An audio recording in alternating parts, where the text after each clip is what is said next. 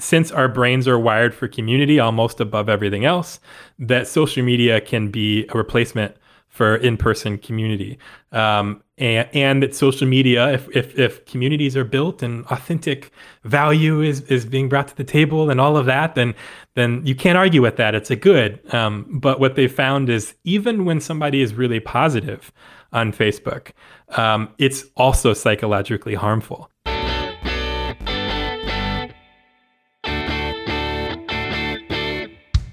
Welcome to Audio Branding, the hidden gem of marketing. Sound plays a more important role in human behavior and our decision-making than you may realize.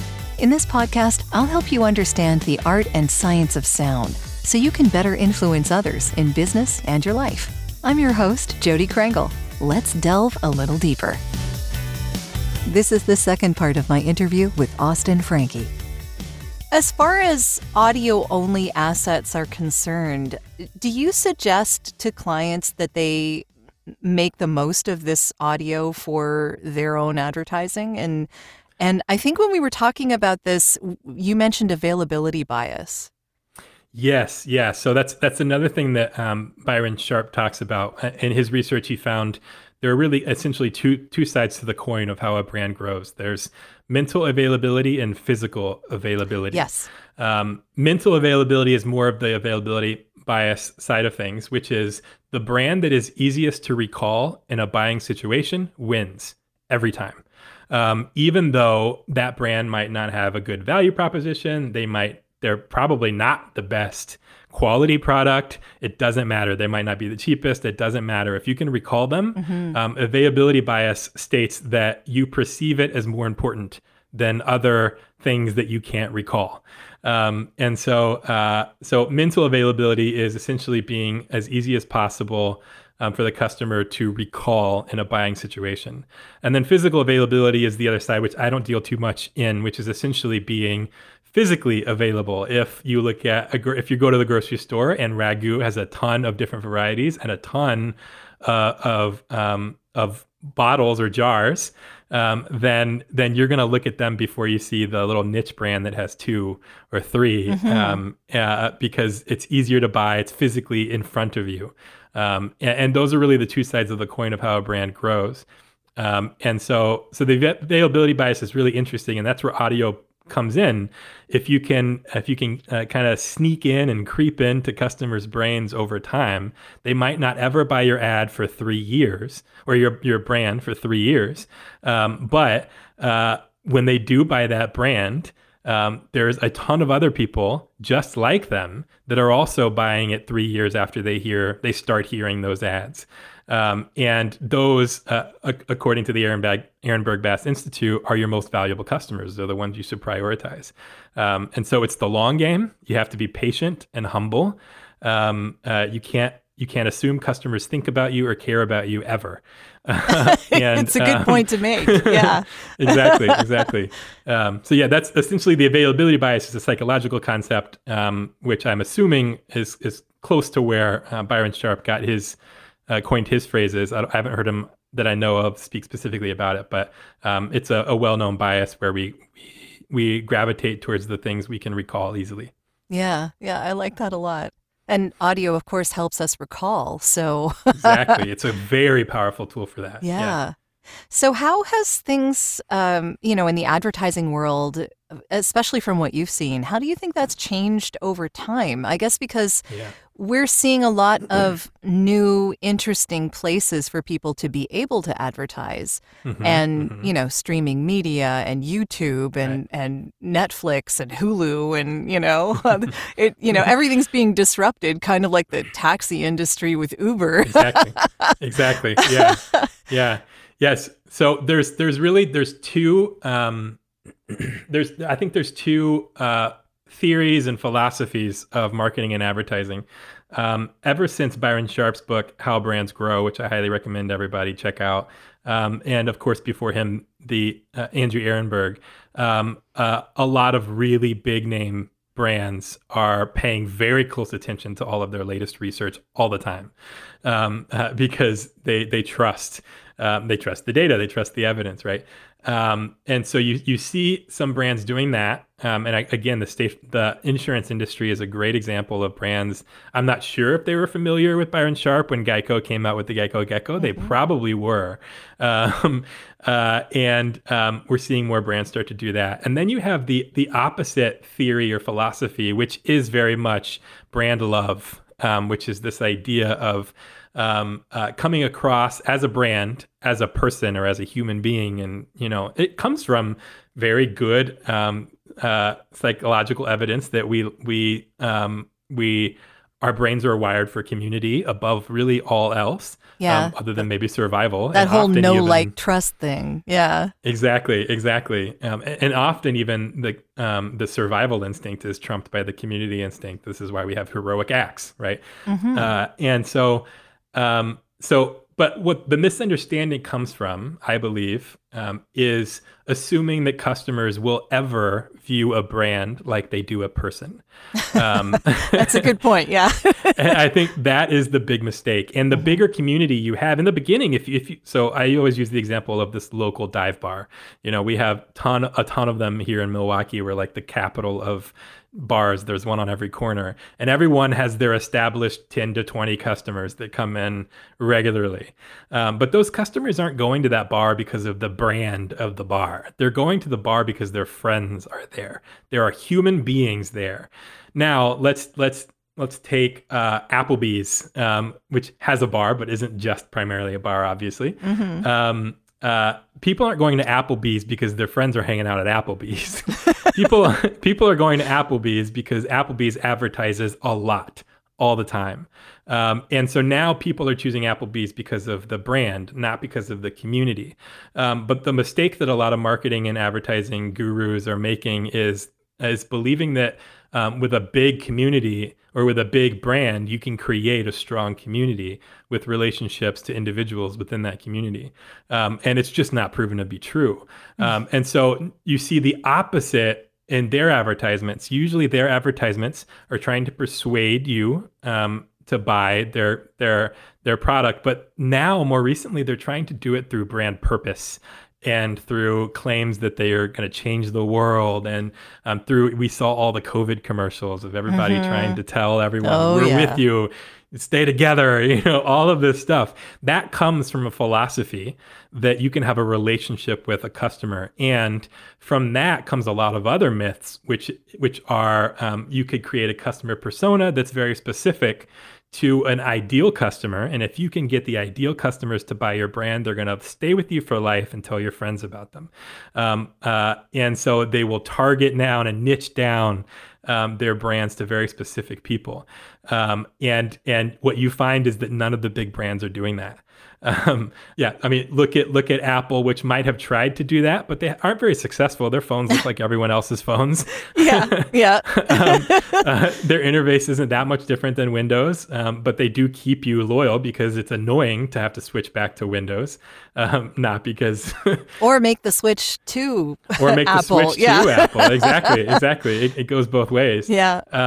And Coca-Cola, they've all, in a lot of ways, a lot of these brands have tried the relationship model. And some of them might even think that the relationship model is the reason for their success. And that's where Byron Sharp comes in. A lot of the big name brands that gave him their data and the Institute before him, they were surprised when he came back and said what he said about customer loyalty.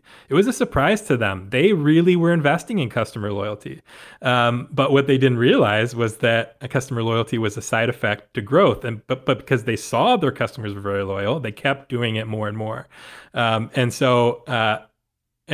then some big brands are just like, F Byron Sharp, I don't want to be that kind of a brand or whatever. And so they're also leaning heavily into whatever the societal trend is of the day, right? And so you're really seeing these two different types of advertising right now, and one works and one doesn't. Yeah, interesting point. Yeah. I think also, especially maybe in the case of Coke, that I mean, they started doing all of that brand loyalty stuff with the songs and stuff like, Barry Manilow wrote their songs, didn't he? Like in the beginning. So that kind of thing was going on, but they were a smaller brand then. So maybe they could get away with it a little more at that time. And we're talking the 70s, right? Like, Right. So I think now with so many people out there with so many choices. Yeah. Really being top of mind is what you need to do. Exactly. And I think, you bring up Coca-Cola. One of the great examples, or one of the examples in Mad Men at the very end, I won't tell you what happens at the very end, but essentially you find out Don Draper was the one that came up with, or it's implied that Don Draper came up with, I'd like to buy the world a Coke, and whatever, in the 60s and 70s. And I think a large part of, I would imagine, their incentive for that song was to try to unite the world. It was to show them that you have the same values as they do and all of that. But the song was catchy and used the word Coke in it. And so I think the mistake was that Coca-Cola assumed that the values-driven aspect of the commercial persuaded customers to buy. In reality, they probably ran the ad a ton, and the song was catchy and used Coke's name. Yeah. And that's what the research is saying is really effective. Yeah. Yeah, I would love to see a case study on that, though. Yeah, I agree. It would be very interesting to see what the results of that would be. Are you looking for ways to improve your company's or podcast's impact? You'd be surprised how powerful the use of an intentional audio branding strategy can be. Want to know more? I have a free downloadable PDF that gives you my 5 tips for implementing an intentional audio strategy at voiceoversandvocals.com/audio-branding-strategy. That location does ask to put you on a mailing list, just to send you updates on when the new podcasts come out. But if you really don't want to give your email out, I understand. Just contact me directly. My email is all over my website, and I'll make sure you get that PDF without needing to sign up anywhere.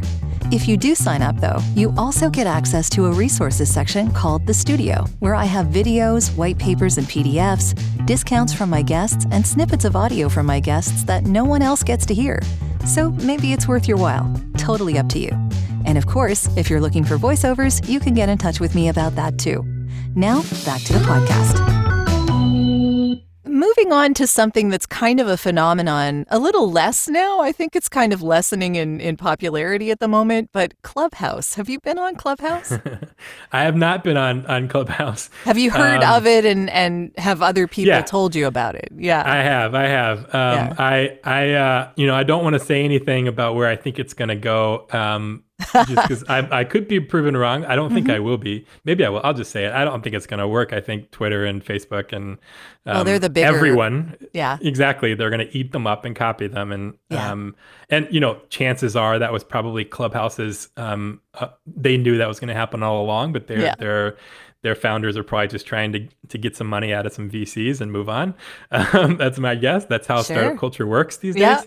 You don't have to be profitable or successful. You just need a bunch of money in the beginning. And so, yes, but I do think it's an interesting concept, and I think it's probably one that people will gravitate to or like. And I think that's probably why the big companies are trying to copy them. And but I don't know if I've thought too much on why it might be good or why people might gravitate towards it.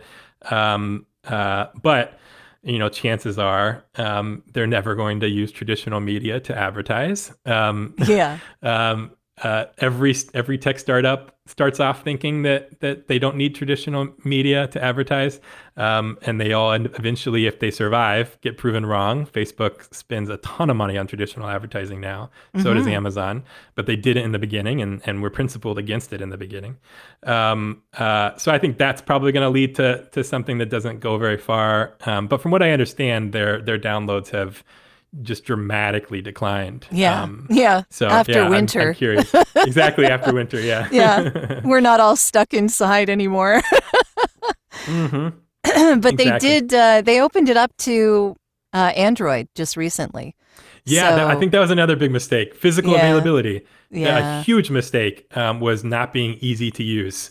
Half of I don't know what the exact statistics, but I would imagine, I think it's even more than half of phone users are on Android rather than iPhone. So I think it's the silliest thing in the world to just try to release a product and take an entire year to reach half of the world. I mean, that's just silly to me. Especially in developing countries, Android is king, actually, from what I was just listening to a podcast about that. So worldwide, it was a terrible decision for them.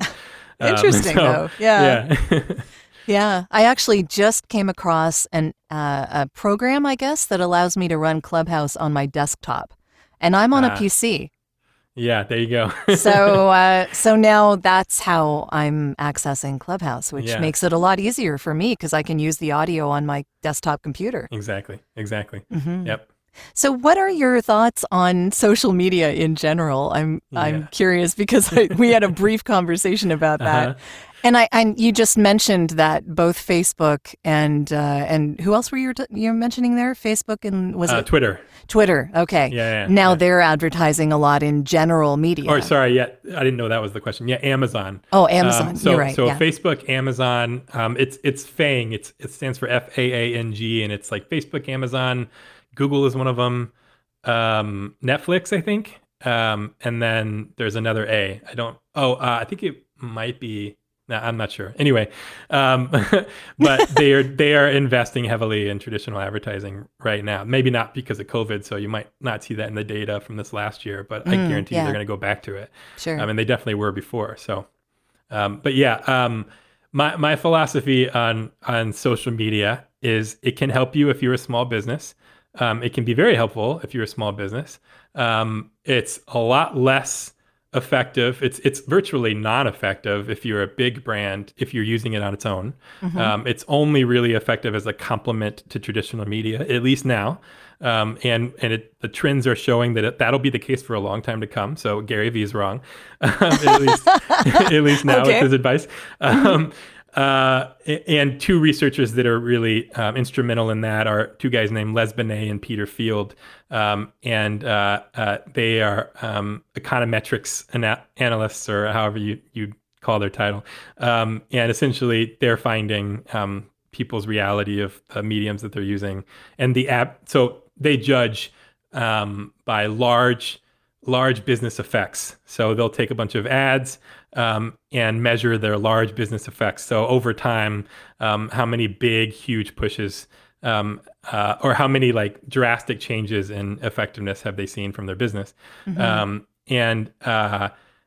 So what they were finding is that traditional media, TV, radio, billboards are still the most effective there. So that's my philosophy. That's my standpoint on social media in terms of an effectiveness standpoint. But if you're small and you can't afford traditional media channels, which I can't, then social media might be the way to go. On the other hand, I've talked to a lot of brand strategists who have told me that they spend the most of their time investing in social media from a brand awareness or advertisement standpoint, and they see the least effects from it. Usually word of mouth and referrals are how they've built their business. And so again, effectiveness, that's my philosophy there, or what I've noticed and what I've seen from the data there. In terms of personal use or my philosophy of social media in general, I think it's a very harmful thing for society. I think people have made a mistake to believe that since our brains are wired for community almost above everything else, that social media can be a replacement for in-person community. And that social media, if communities are built and authentic value is being brought to the table and all of that, then you can't argue with that. It's a good. But what they found is even when somebody is really positive on Facebook, it's also psychologically harmful. So what we're seeing now is a lot of young people, Gen Z and probably below, and millennials. I think it started with them. Although I don't believe in any of those terms. There's a lot of research to say that there's research to say that there's no universal differences between generations. It's essentially age. You get older, you get whatever. That kind of makes sense. Yeah. Yeah. I mean, baby boomers were responsible for the sexual revolution. So you can't really say that baby boomers have always been traditional and whatever, right? Well, we all grow up with different social norms and different technology and different opportunities. Right. So that would change some of the sensibilities. Exactly. Yeah. And there are some differences. There's a big difference between Gen Z and millennials. Depression rates, suicide rates, Really? Okay. self-harm rates. And it's almost directly, they haven't, some people would say that there's causation there, but most people would say there's a strong correlation between depression rates, suicide rates, and social media. And if you really think about that, it's true. If you talk to a young person, they don't see social media as a way to connect with their friends. They see it as a way to curate their own personal brand. Yep. And they're protective of future employees that they may never have for 15 years. They're deleting posts constantly. They are curating their social media channels to appear authentic, to appear genuine, but in reality to put on a face. My goodness, if the internet was around when I was a kid, man. all the stupid stuff I did when I was a kid on the internet. Exactly. Oh, no. Exactly. Yeah. These kids really have some kind of social savvy that I really didn't have when I was growing up, but we didn't know. Exactly. Yeah. And that's that, there's like I might call it a toxic positivity, which is no one disagrees with anyone. Or it's like the opposite. They hate everyone. So there's really those two sides of the coin. So it's divided us as a country. It's all of the social media platforms are designed to addict us. I mean, there's of course nobody, Facebook might dispute that, but the people that have left Facebook that, worked on in the beginning are like, you can't dispute that. This is definitely what we were doing. Why are you saying we weren't? Right. I saw that documentary. Yes. Yeah, exactly. Yeah. The social dilemma. Yeah. Very interesting. Yeah. So, but I was actually, thinking about this before that documentary came out, and I was very aware of Humane Tech, which is a great organization. Tristan Harris, was, one of the main guys featured in the documentary. He created Humane Tech after leaving Google. He was that guy. I found out about him a couple of years ago, and I've been really intrigued by his work ever since. But so early on in my business, I was starting to notice how unhealthy it was for me and my family to focus on social media for business. I was still, personally posting pictures of, my wedding and our baby when she was born and things like that. But for business, it just felt very harmful to me personally and to my family. Yeah. And so I got off of it early on and read a book by Cal Newport called Deep Work, which essentially makes the case that rare and valuable work leads to success more than a bunch of superficial, hard, long hours of work, right? Sure. Yeah. And essentially that's what social media wants you to do. It wants you to spend hours on a social media post, posting about cliche experiences and advice. Yeah.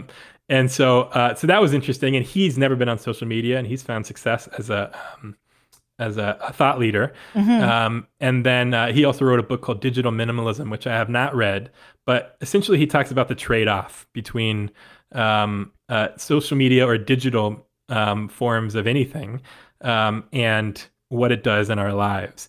Sure. And he would say, if you're not addicted to social media or not prone to addiction to social media, go for it. Use it in your business, use it personally, whatever. It doesn't really matter to an extent, even though eventually the platforms will try and addict you, and maybe it'll work and maybe it won't. But he says to really examine something before using it. And this is why I'm not on Clubhouse. I haven't examined it. Okay. Yeah, that makes sense.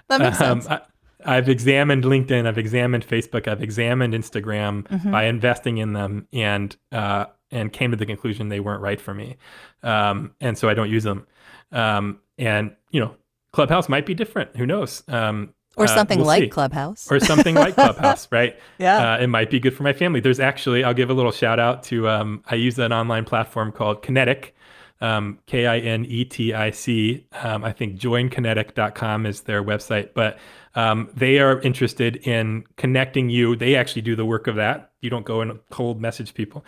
They connect you with other thought leaders or business leaders or potential customers if you have a startup or whatever.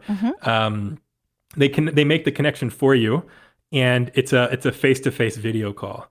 And interesting. So without cold messages, and just keeping things typed or online, you actually see people face to face and meet them face to face. And I think what they're doing is great. And they were influenced by Humane Tech, and they just started recently, and they're kind of local to me a little bit, but they're expanding.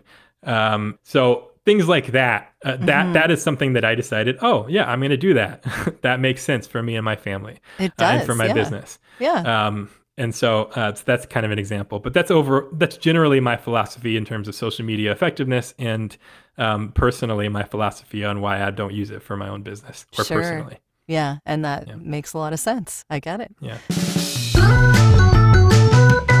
I know we're all dealing with a lot these days, so I really wanted to acknowledge those that have gone out of their way to leave an honest review of this podcast.